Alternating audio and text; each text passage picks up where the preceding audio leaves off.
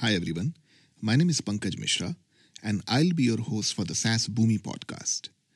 Over the next episodes, I'll be bringing deep conversations with SaaS founders, product builders, technologists, designers, investors, and people who are shaping India's SaaS ecosystem. So stay tuned and keep listening.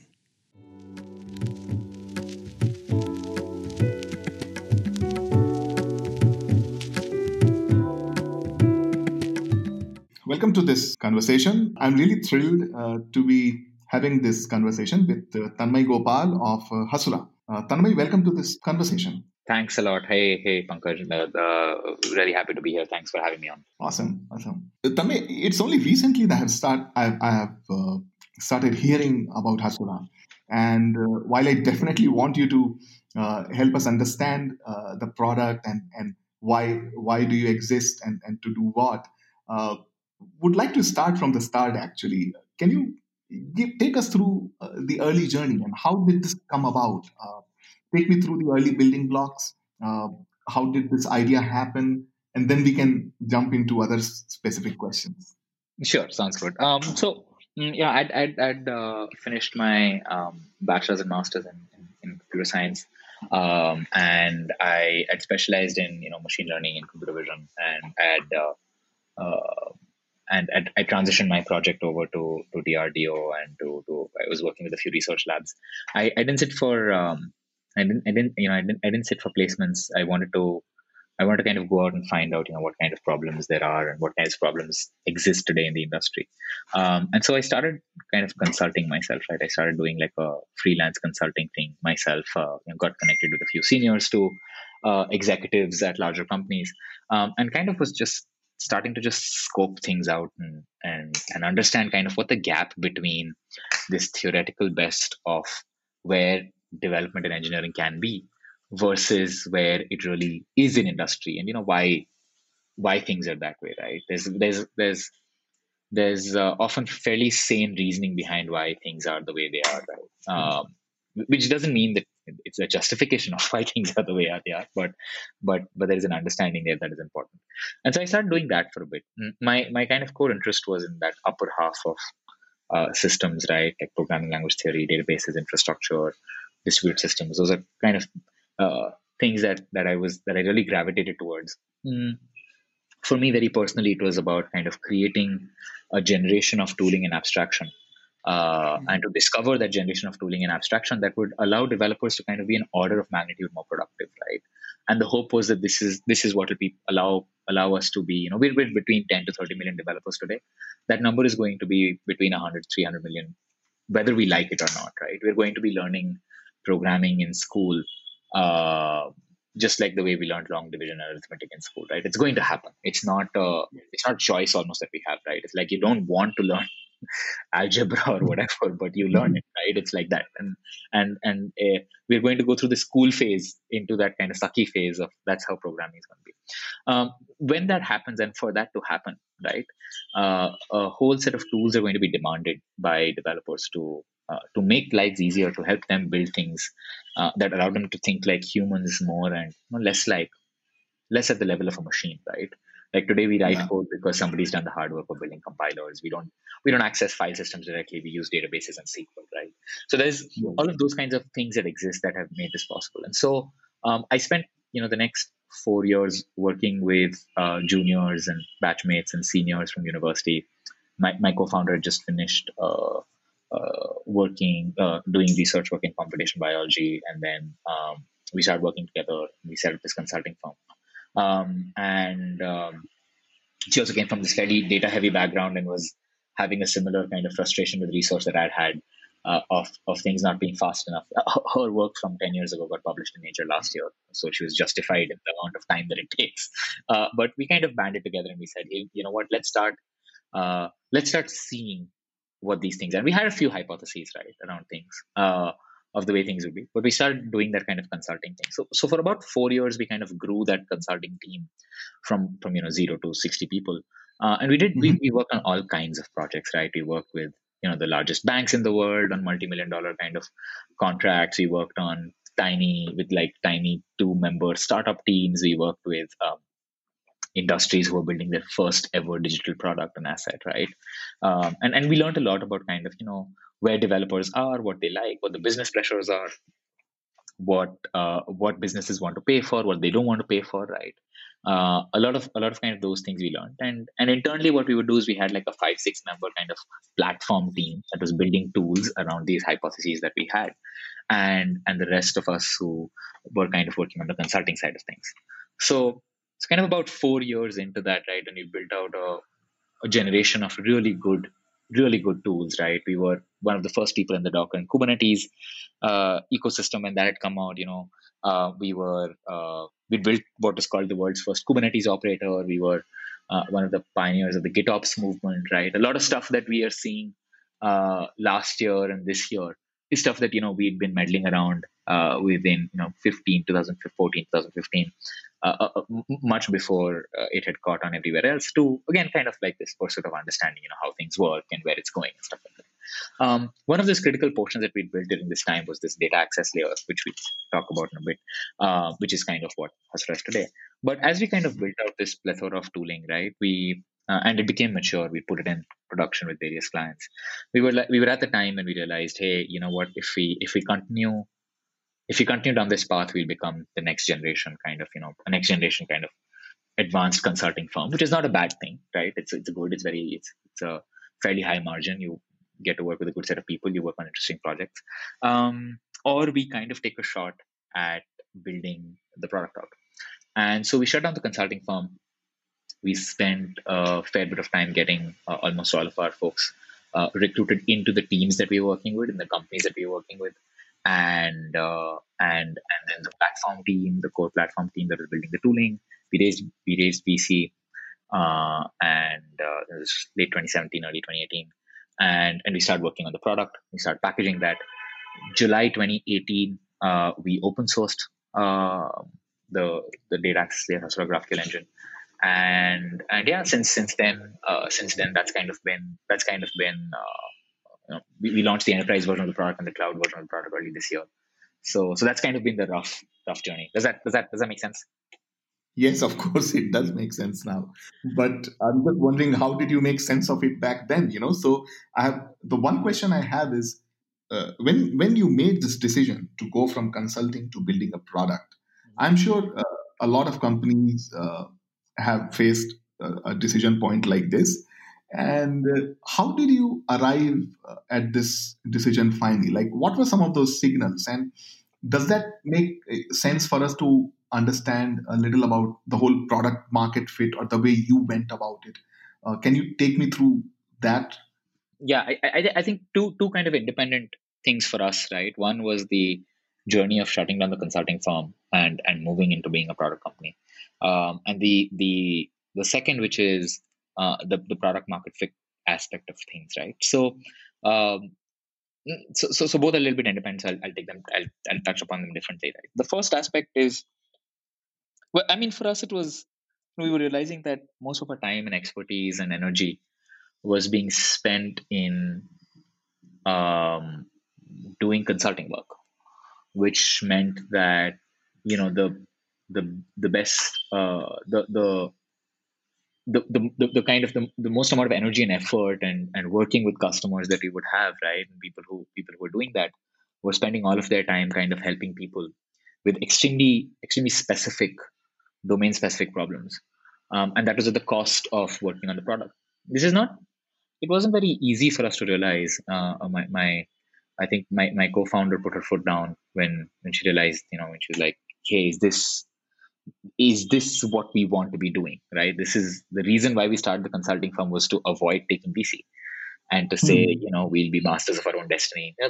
Naive things as you're a young person starting their first company, right? You're like, yeah, we'll bootstrap this to oblivion, right? Whatever. So as we kind of like took a step back and introspected about like why we were doing this and what we really wanted the outcome to be, it made a fair amount of sense for us to say, what, it's going to be a tough step, but we have to do this. And so that's kind of how we made that decision. It was hard because we were just starting to become extremely profitable, um, as a consulting firm. So it was not an easy decision for us to make. But that's kind of what we had to do when we thought about the amount of time spent on A versus B. Hmm. The product market aspect, the PMF aspect of this is a little more weird. So Hustle is an open source kind of infrastructure product, right? So um, in the words of one of our kind of seed investors, Samir, right? He has a very nice way of describing it, which is I think with open source projects, what ends up happening is that you first have project market fit, and after project market fit, you have product market fit, right? So Hmm. the first year of our journey was kind of discovering that project market fit, right? Which is basically when developers kind of like your open source project and start using it for building things.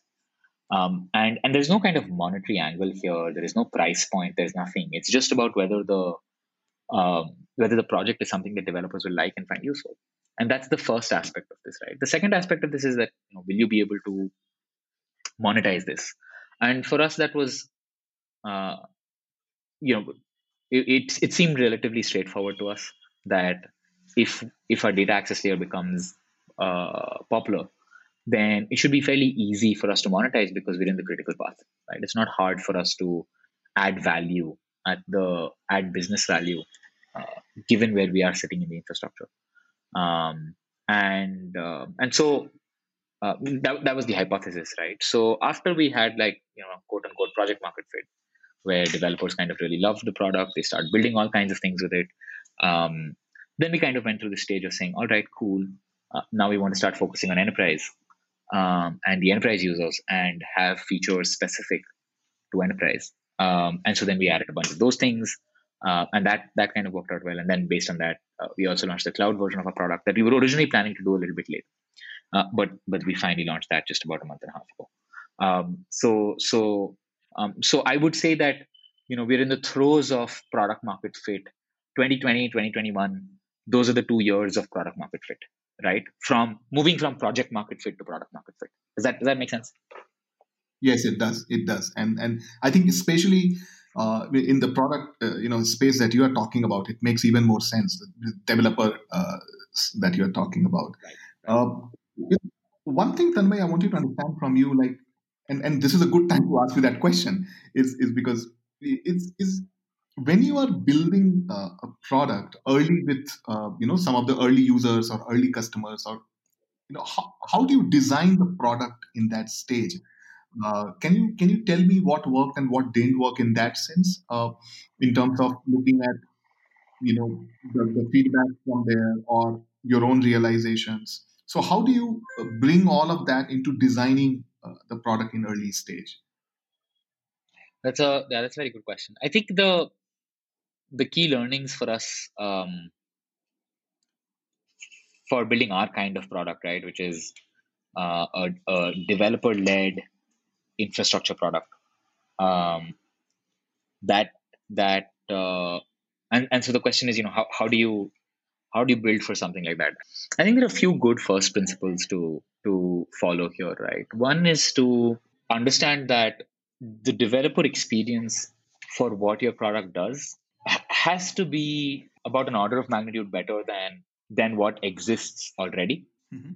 right? So it has to be much better than what already exists. Otherwise, it's not worth it for developers to spend the time learning something new. It has to be 2x to 10x easier than whatever they did currently, right? And so that is kind of a necessary. It's not sufficient, but it's a necessary condition for tooling to kind of catch on, like a new tool, a new trend to kind of a new idea to catch on, right? And the history of the like large successful developer led infrastructure projects, or even maybe not even infrastructure but just developer tool led, will have that first property, right? That it is extremely easy. It is 2x to 10x easier than whatever you had. The second aspect is the conversion, or the time that it takes to get to an aha moment of what is this product. So Hasura is in that kind of exciting but scary category, in that scary class of things, which is that it can be category creating, right? A product like Hasura has not existed before. It is a weird product. It is weird because it's very new in the way and the changes that it does to the way your stack works, right? It makes you hyper productive, but it is a shift in architecture, right? It is, and that means that when Hasura is everywhere, people will assume that this is the right way to do things. But the journey to doing that is, obviously the most painful journey in the world, right? It's like when Mongo was starting and people were like, well, this doesn't make any sense, but Mongo became popular. Or when virtualization was happening and AWS was happening, and cloud doesn't make any sense, right? So, but it happened, right? So those first few years of anything that is potentially category creating is an extremely painful journey, but it's a very exciting journey because at the end of it, if as things happen, the amount of impact is huge. So now to kind of make sure that you're able to move through that journey, the most important thing is the conversions have to be as uh, good as possible. For example, when especially with developers, right? When you think about a product being organically adopted and becoming popular, or quote unquote viral, right? Which is that people start talking about a product to each other, right? People are like, "Hey, listen, isn't this so cool? Isn't X so cool? We should use X for doing something. My next project, I'm going to build on X. Just tried out X. It's so exciting, right?" When that kind of buzz has to be created, you can't game it. You can game it a little bit. You can try gaming it a little bit, right? You can create a lot of hype and buzz and get lots of influencers and to talk about it and whatnot, right? But that none of that lasts, right? It will come and go, but none of that is going to last, right? Because the conversion cycles are very long. It's not like signing on to a product and then using it immediately, right? With a developer tool that is a part of your infrastructure, you have to use it, and then it takes a lot of time. Like if the instant I come across X and I'm excited about X, it'll be 1, 2, 3, 4 quarters before I might actually use it in something that is mission critical, right? So there is no, it's not like, hey, there's a little bit of JavaScript code, embed that JavaScript code in your website, you have analytics, you have a chat window, you have this, you have that. It's not like that, right? The cycles to adoption are really long, right? And so for products in this kind of class of things, right?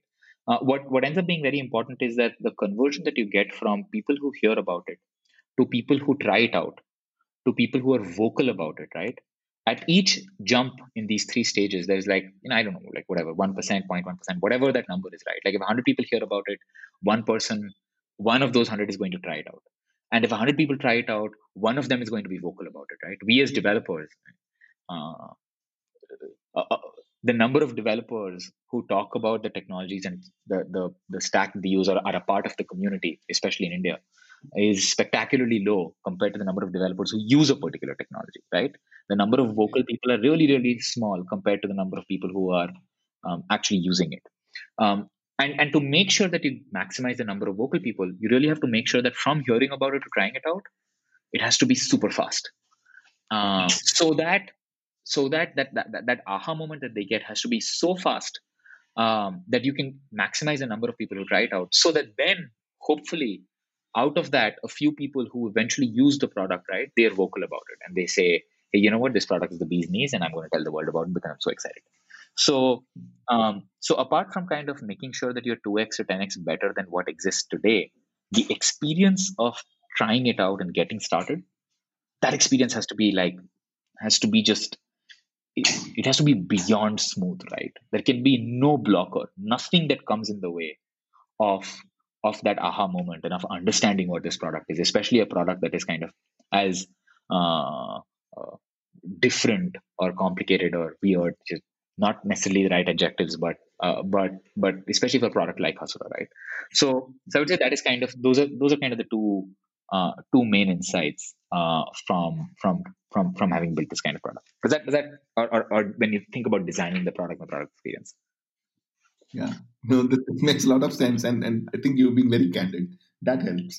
A parallel question, Tanmay, is what happens to the product organization itself in these early stages? Like, how do you scale that, and who all do you include in that? And what are some of the most honest and lessons in doing that, in scaling a product organization, in putting it together? who does what. This whole question about product manager. Can you take me through this chunk? Yeah, that's a very good question. For us, all of our early our team was basically structured into three main chunks: product and engineering, one chunk; community, second; and third is ops. So the three kind of chunks of work. Product and engineering was so we're a team of four people that we refer to as kind of in the founding team, right? So we kind of divided these responsibilities amongst us, right? Um, Mhm. I kind of help with product and engineering, along with another member of my founding team, Vamshi, who had engineering. My co-founder Arshi had community, and Anand from the founding team handled kind of ops, finance, and a bunch of other things, including the enterprise product starting this year, and then the cloud product a few months ago. But in that kind of early stage, right, the product and engineering was essentially the same organization.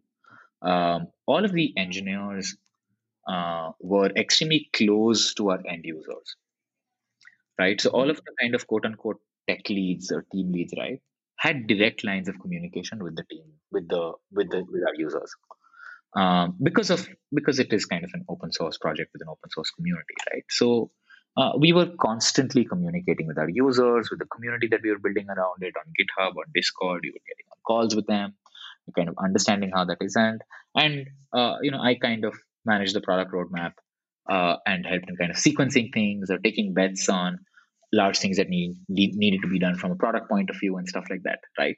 So so that was it. Now kind of fast forward into a little bit into the future. The way it has kind of come together is that there's an engineering team and there's a product team. The product team is composed of 3 or 4 people composed of early engineers and engineering leads who've kind of crossed over to the product side because they have very intimate understanding of the product. And, I mean, the product is for developers, right? The product is for other engineers.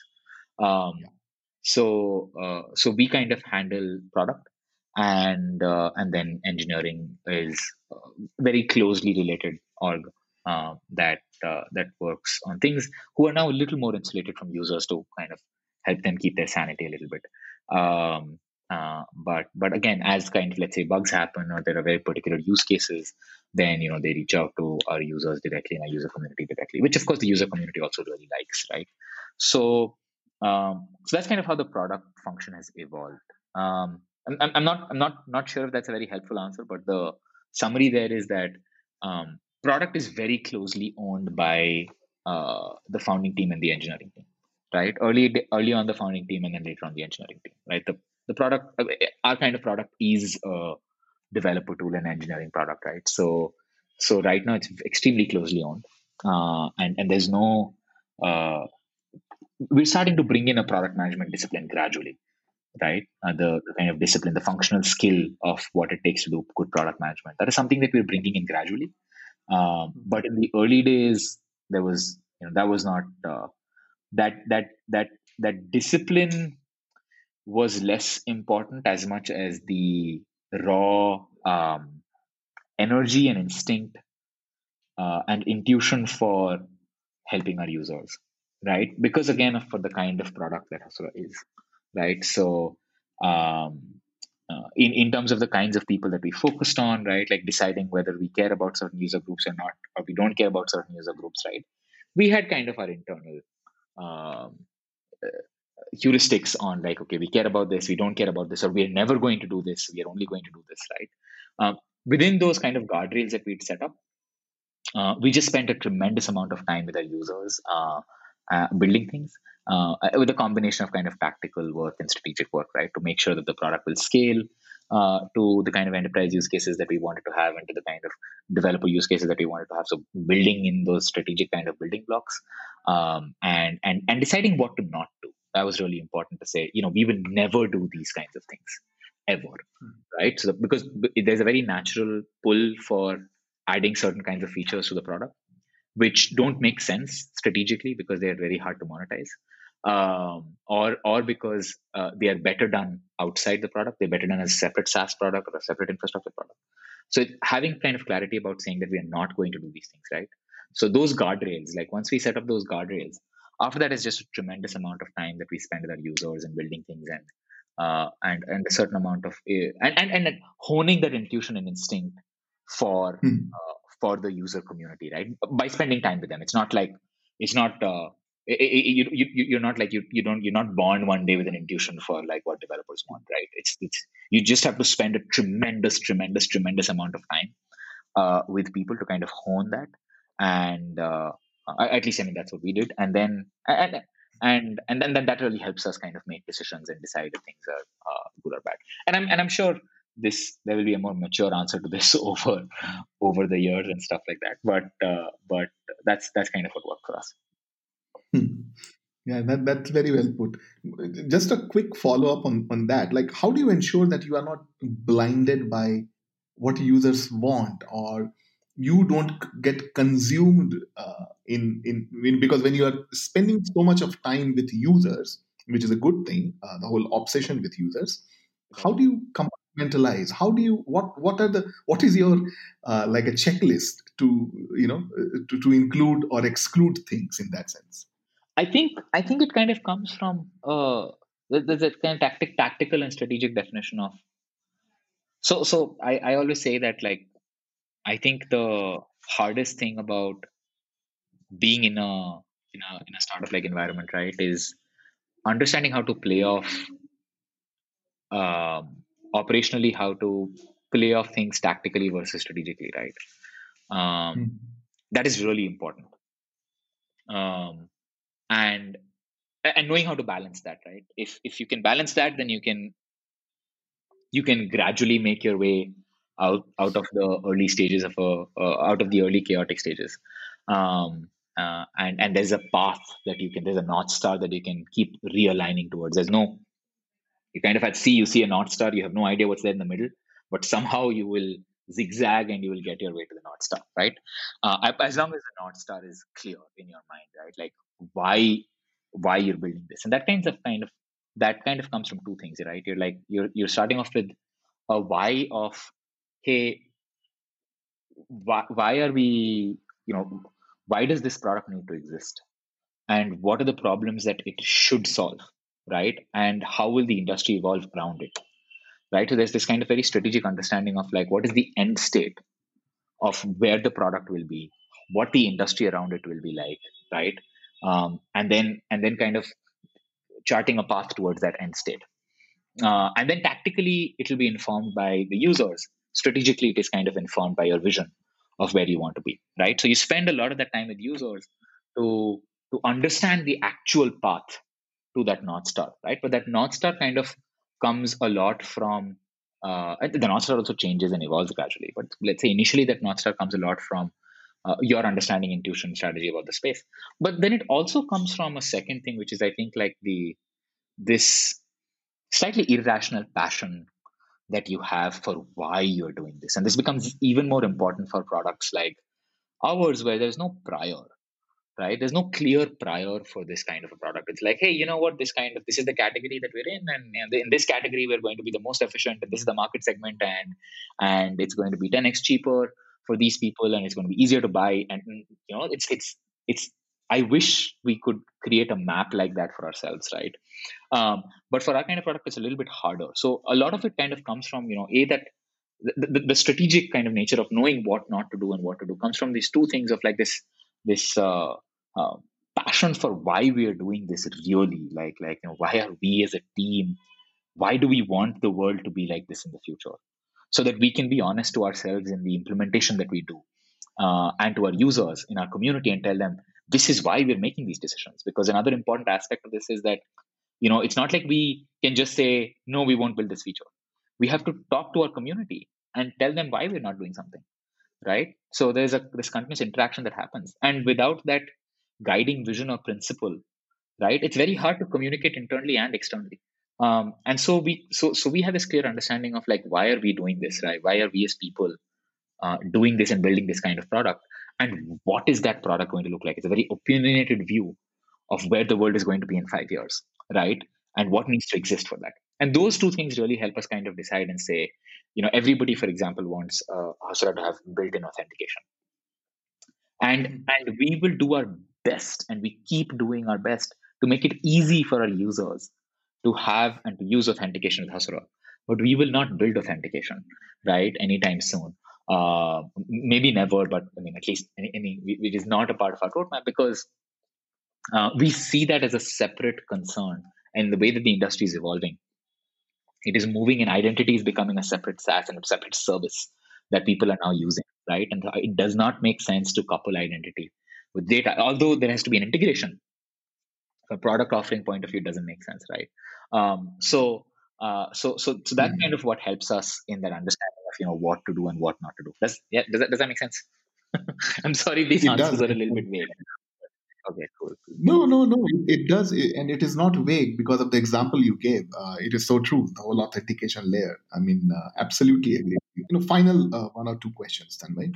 Uh, if I could put some more spotlight on the early founding team, I have two things to ask. Number one is uh, co-founder engagements or Mhm. division of work or overall relationship and management. All that is cited as one of the top reasons for why startups work and they don't, right? Mhm. Mhm. So if you could quickly spend a little time in while it may still be early to ask that question, but still, how do you do that? How do you manage that? How do you ensure that it is scalable? Things are in place. I mean, do you have a co-founder agreement in place at all? I mean, so what is it all about? Yeah. It's a tough question to answer, and again, it's extremely specific to the way we are. One of this is something that Rarushi, my co-founder, says often, right? And when we were just about to start working together, and she's like, how are we going to work together? What is the agreement going to be like? How are things going to work? And I remember that we went out for a brunch, and uh, we raised a toast, and I was like, "That's it. We get started. There's nothing else to do." And she was shocked, and she was like, "What? What? What do you mean? Where is the things that need to be figured out? There are like a million things." And I was like, I have no idea, but we will.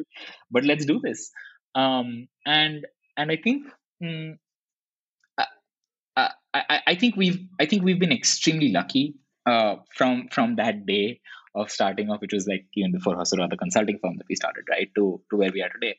Um, is we've had an amazing set of we've had a very very nice set of people who worked with us, right from the founding team to the early folks who joined the team, right. And I remember one of the first our first person who joined us in the consulting firm when we were like in a I don't know 300 square foot like my living room flat, right? Who came from Delhi to join us in Chennai, and this is before we moved to Bangalore, before we moved to SF. He still works with us today, right? And what has helped is that we've had like this. We've had no idea what the division of responsibility should be, right? We're doing this for the first time, um, and we're learning things, right?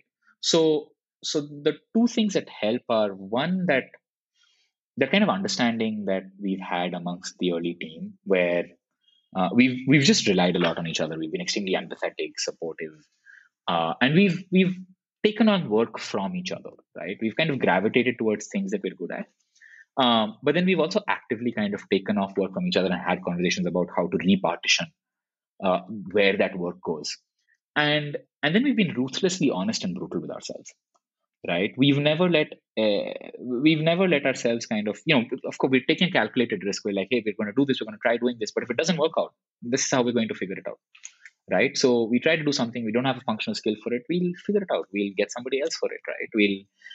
We'll recruit somebody else for it, and that's kind of allowed us to move extremely rapidly, uh, while still having kind of a stable and coherent operations, right, as much as you can. That's kind of been, and the work division, etc., has been repartitioned over time several times, right.